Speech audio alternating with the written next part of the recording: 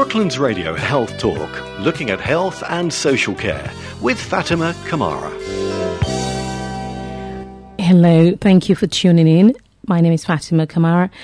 Welcome to the Health Talk Show host. I generally talk about anything and everything health and social care related, including raising awareness of health conditions and its management. If you want to email us, our email address is healthtalk@brooklandsradio.co.uk. Now for a little bit of health news. Health news today is looking at asthmatic. As Asthma UK states that around 4 million people are living with asthmatic conditions. 3/4 of those with asthma in the UK say that breathing in cold winter air exacerbates their symptoms, which increases their risk of an attack. One asthma attack occurs every 10 seconds in the UK, where 5.4 million people are receiving treatment for the condition, including 1.1 million children. 3 people die every day following an asthma attack. Asthma UK is encouraging people who live with a respiratory condition to wear scarves over their face and nose, as it can warm the air before they breathe it in.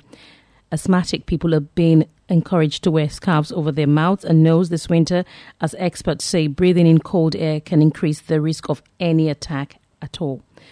So Asthma UK wants people to take Scaffies. It's called Scaffies this winter, just like selfies, encouraging asthma sufferers to take photos in scarves, then post a selfie to social media to spread awareness of their campaign.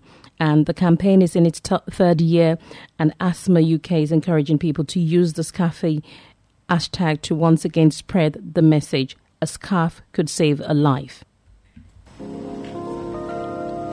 To get in touch with your health and social care questions, email healthtalk@brooklandsradio.co.uk. Hello, thank you for tuning in to Brooklands Radio. My name is Fatima Kamara, your Health Talk Show host. Today we're going to be talking about staying sober. Staying sober, basically because we're talking about alcohol and also alcohol consumption and dependency. Just to put the topic into context, alcohol is the UK's biggest risk factor for death, ill health and disability for people aged between 15 and 49. For some people, alcohol can be part of many occasions, but like many drugs, it's addictive, both physically and psychologically. The NHS estimate that around 9% of men in the UK and 3% of UK women show signs of alcohol dependency. What that basically means is that drinking alcohol becomes an important or sometimes the most important factor in their life, and they feel they're unable to function without it. So what is alcohol dependency? Alcohol dependency basically means, or sometimes known as alcoholism, and is the most serious form of drinking problem, and describes a strong, often uncontrollable desire to drink. There's no doubt about it, Christmas and booze go hand in hand. Sometimes a glass or two of bubbly can be a welcome relief after a frantic month or frantic day, but binge drinking, especially at this time of the year, increases the risk of alcohol dependency, says expert. So today on the show I've got with me Rob. Rob is, I'm not going to be able to tell you his surname. He's going to be anonymous, and Rob is joining me on the show to talk about alcohol dependency and also his journey in terms of being a recovering alcoholic. Rob, thank you so much for joining me on the show. Can you tell me a bit about yourself, Rob? Yeah, please? Thanks for asking me to come in. It's a pleasure. I drank socially and had no idea that I had problems with alcohol until my mid-30s. And then, for a variety of reasons I still don't understand, my drinking increased, and I found that I was becoming increasingly dependent on it. Until that point, I never felt that I was drinking excessively. But once I started drinking in a dependent fashion, it became a much more difficult, more challenging thing for me. The first thing that happened is that I started to be a bit secretive about my drinking. I knew that I was drinking more than other people, family, colleagues, etc. And aware that that didn't look good, I would deliberately hide the amount that I actually was drinking.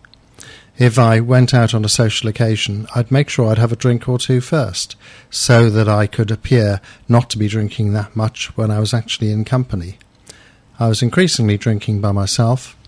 At the end of my drinking, I was drinking in the morning, I was drinking throughout the day, and I was unable to get through a day without drink, and I was also unable to just have one drink. I knew that if I had one drink, I wouldn't be able to stop. And at that point, I realised that I had to do something, and I was very fortunate that there's an organisation called Alcoholics Anonymous out there. I went along to my first meeting and heard other people talking about how AA had worked for them. They had been like me. I identified with the stories they were telling, the way that they'd hidden their drinking, the way that they drank excessively, they got into difficult situations. I identified with all of that and realised that I was in the same boat. And that was actually a great thing, because it made me realise that if they had stopped drinking, perhaps I could too. Okay, Rob, you own your own market research company. You're very independent, you work. So I think sometimes people have a notion of thinking someone who has potential challenges with alcoholism might be unemployed, or sometimes people do have that sort of preconceived idea about what and who an alcoholic looks like. For you, how did your alcohol dependency start, and what were the trigger factors or something that triggered you into starting? Do you think, can you explain or explore a little bit for me, please?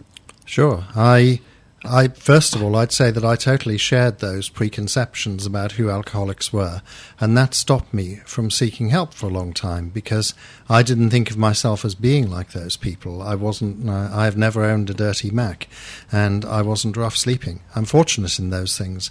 Alcohol does take some people to those places, but it never got that bad for me, thank God. But the environment I worked in, before I owned my own business, I worked in advertising, and that was a very drink-oriented culture. It still is to some extent, but I think it's cleaned its act up. But when I was working there, it was normal for people to drink a bottle of wine with lunch. And that meant that for somebody like me, it was easy to drink a lot and for it not to be commented on that much. Most people who drink heavily seem to be fortunate they get away with it. Some of us, when we start drinking at that level, it becomes a real problem and we develop a dependency. But of course the problem is, if you're working in a culture where people are successful, well paid, and are able to have long lunches on expense accounts, it's quite hard to spot the one with a drinking problem, because everybody's out there partying. In some ways, I envy people in cultures where drinking is much more frowned on, because at least that way it becomes obvious more quickly if you have got a problem.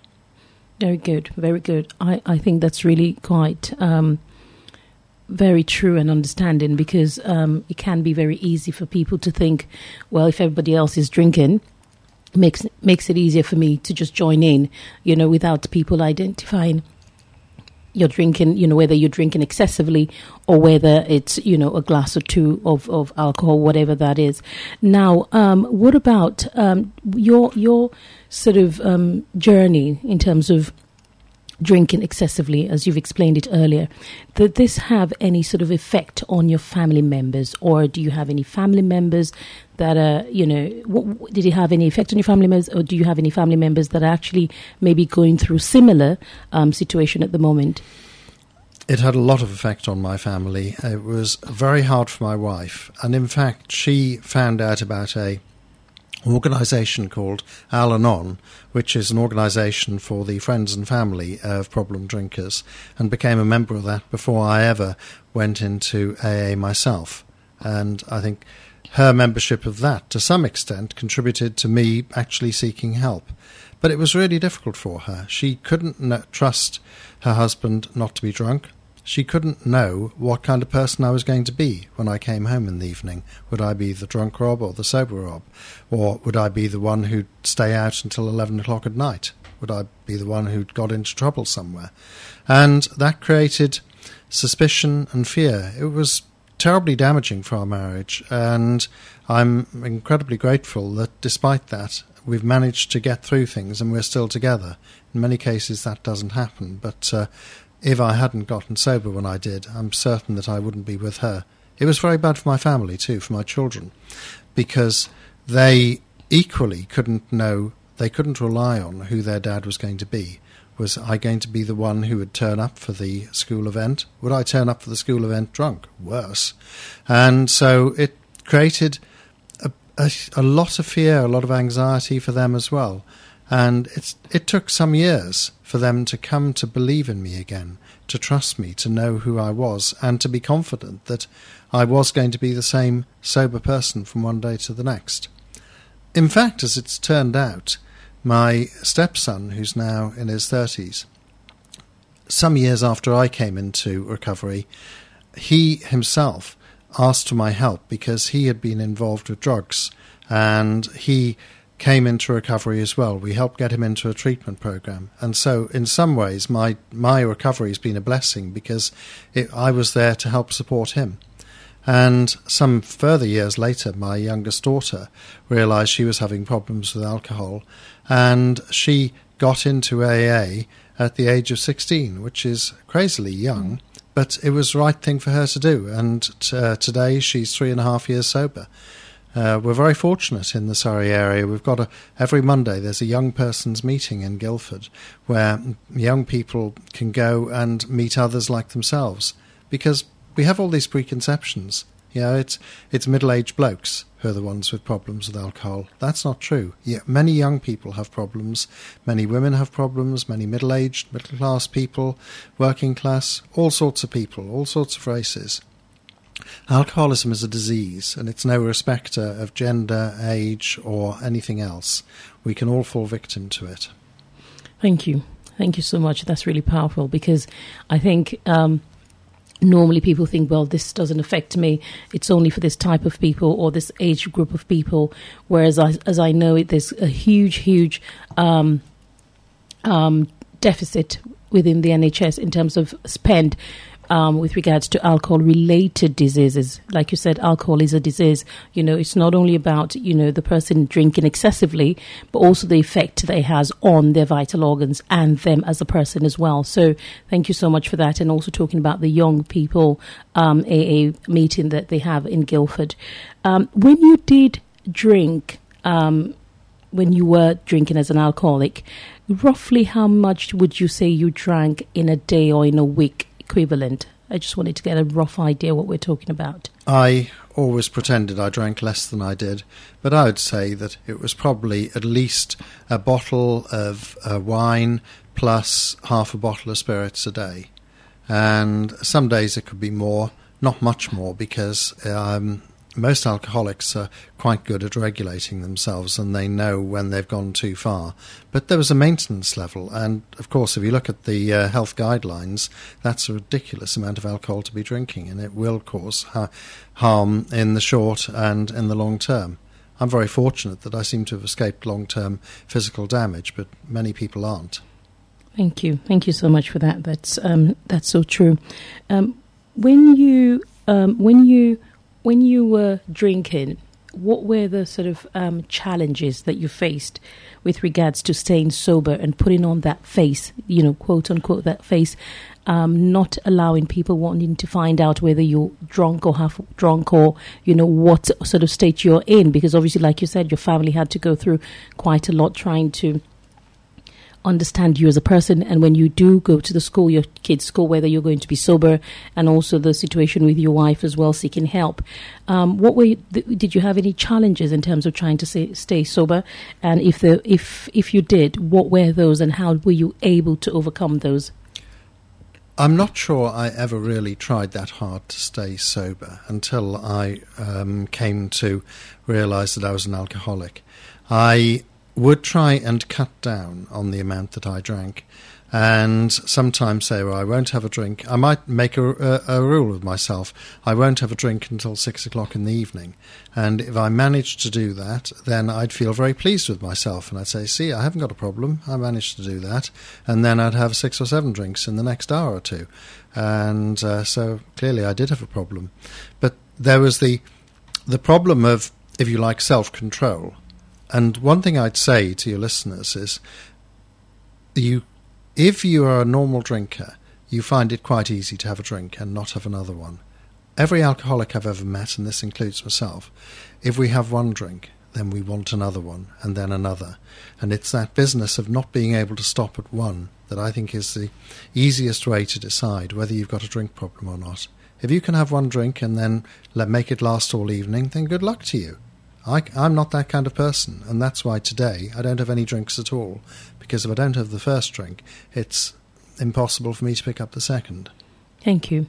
And how did you get to the point where, you mentioned about your wife seeking help initially, but how did you get to the point where you sought help, and why? But also, you literally just explained something like a balancing act, where you said, if people are able to stop at one drink, then that's fine, but that's not you. And that's really powerful for you to come to that realization that, this is what I'm dealing with and this is how I'm dealing with it. But how did you get to the point where you think, I really must get help because I can't manage this on my own? Like most alcoholics who get into recovery, I had to hit some kind of rock bottom, and that's usually fairly dramatic. I mean, if something happens to your health or something happens to your relationships. In my case, I was stopped for drink driving. I was 4 times over the limit. I had 2 of my children with me at the time, and these are appalling facts. And a part of what's interesting about this disease of alcoholism is that we will behave in these ways that are completely alien to our normal moral values. I mean, the person I am today and the person I am sober would never dream of getting in a car drunk with my children. But the alcoholic does. We do terrible things when we're drunk because we put getting that next drink ahead of everything else in our lives. So I was fortunate. I was stopped, and I hadn't had an accident. I hadn't hurt anybody or myself or my children. So I'm immensely grateful for that. I realised that I was going to be in big trouble, and that was the point at which for me, the game was up. At that point, I could no longer pretend to myself or to anybody else that I just occasionally had a few drinks too many. It was clear that there was a massive problem there, and that was the point at which I came into to AA. And the first time I sat in a meeting, and as some of you have probably seen it on TV or in the cinema, I said, "My name's Rob and I'm an alcoholic." Mm. And do you know what? That was a hugely... I'd been frightened for years of admitting to myself or anybody else I was an alcoholic. The day that I admitted it was actually a weight off my shoulders, because then I wasn't hiding any longer. At last I could be honest about my problem, about what was going on. And at last I could actually seek some help with it. And from that day on, I haven't had a drink. That's very good. Very, very, very good. And I think, like you said, something has to happen sometimes naturally for you to seek help, and that help, and also maintaining it going forward and thinking that this has to stop. It's not the right thing to do. What I wanted to do as well, or ask, is actually, come January, there's the month of Dry January, where people, because I think because of the festive period and actually it's a new year, some people give up a month of not having anything alcoholic per se. And then I don't know what happens in February because there's a Dry January, which is good. What are your thoughts about that? Just having the Dry January. But if someone was listening and thinking, okay, I'm going to try and maybe try after the festive period, after Christmas, come the new year, I want to try and just give up for a month. What is your take on that sort of scenario? Well, I think it's an excellent idea for people to do. I think that it's wise for all of us. I mean, there are people in my family who are very normal drinkers, as I would call it, and I'm delighted for them. They can have a glass or 2 of wine of an evening, and they'll enjoy it. And as far as I can tell, it doesn't do them any harm. It only does them good, and they don't have that craving for more. I think for people who drink moderately, it's probably a nice idea to have a month without. I'm not a health expert, so I can't say whether there are any health benefits. But I think what it may also drive out is, if you're somebody who has got a problem with alcohol, then try giving up for a month and see how it feels. If you find yourself finding it easy, that's probably a good sign. If you find it, as I used to, terribly difficult, and every day you're thinking about how long is it till I can have a drink again, that's not such a good sign. Okay. Very good.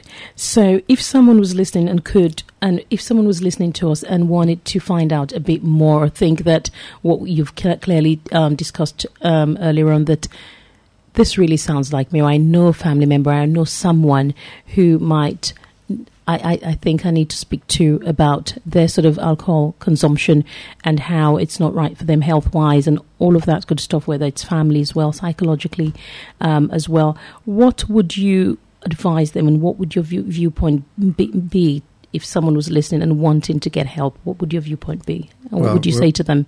We're very lucky in Surrey. We've got, as we have all over the UK, a brilliant telephone helpline service where people can phone up, and it's an 0800 number. I'm sure we'll be putting it up on the site.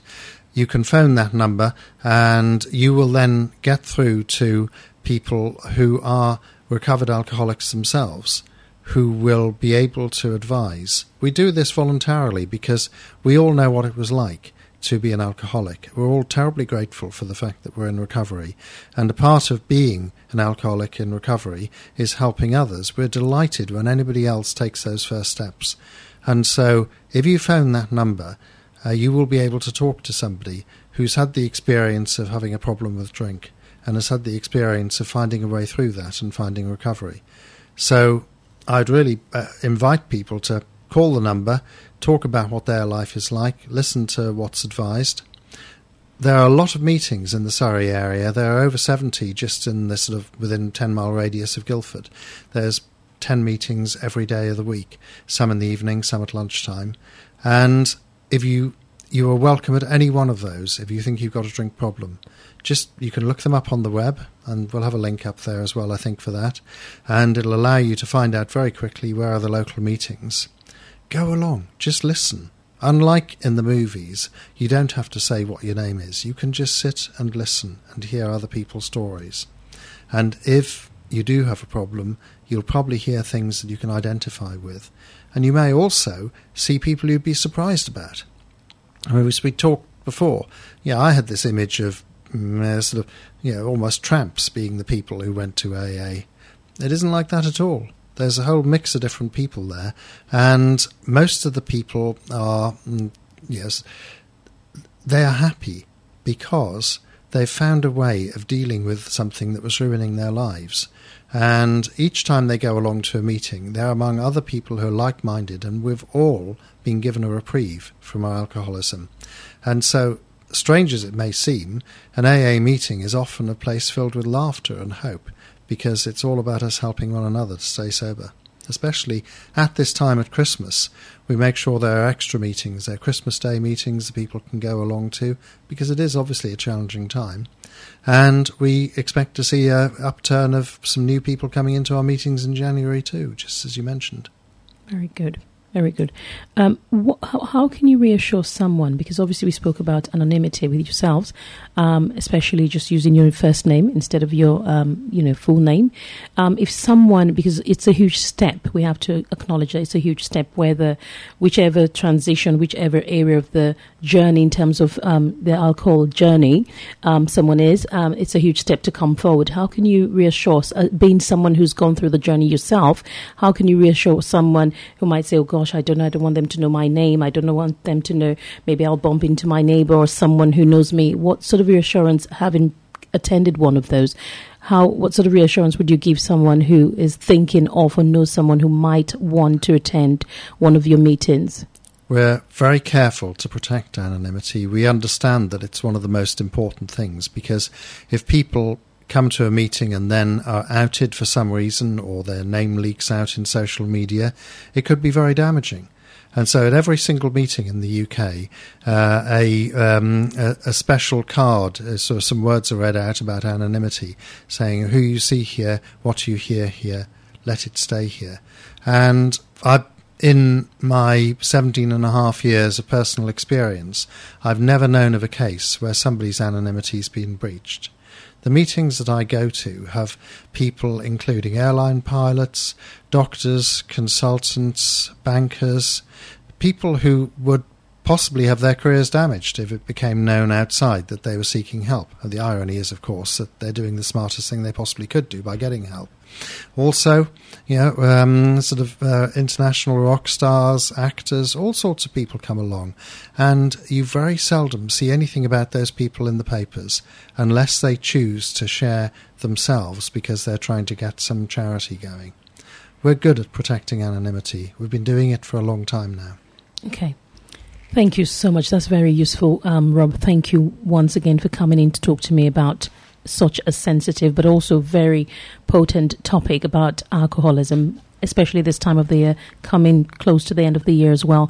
And as you rightfully say, there are quite a lot of different spectrum of people dealing with this issue and raising awareness in the Surrey area about alcoholism and where help can be sought, and sharing your journey with us. Thank you very much for coming in to speak to me. Thank you. It's been a pleasure. Thank you. Thank you. As Rob mentioned during the program, if you wanted to call to find out a bit more about Alcoholics Anonymous in Surrey, the website address is www.aamidsurrey.org.uk. I repeat again, it's www.aamidsurrey.org.uk, and the free phone number which Rob mentioned about is 0800 9177 650.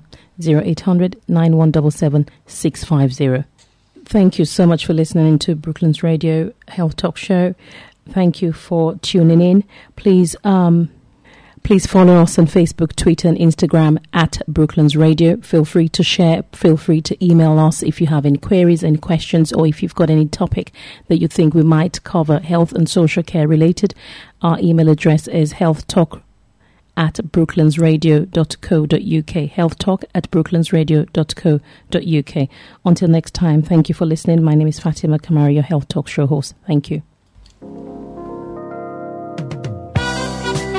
You're listening to Health Talk with Fatima Kamara on Brooklands Radio. If you've enjoyed this podcast, why not keep up to date with the sound of Surrey by listening live at brooklandsradio.co.uk or through our free mobile app.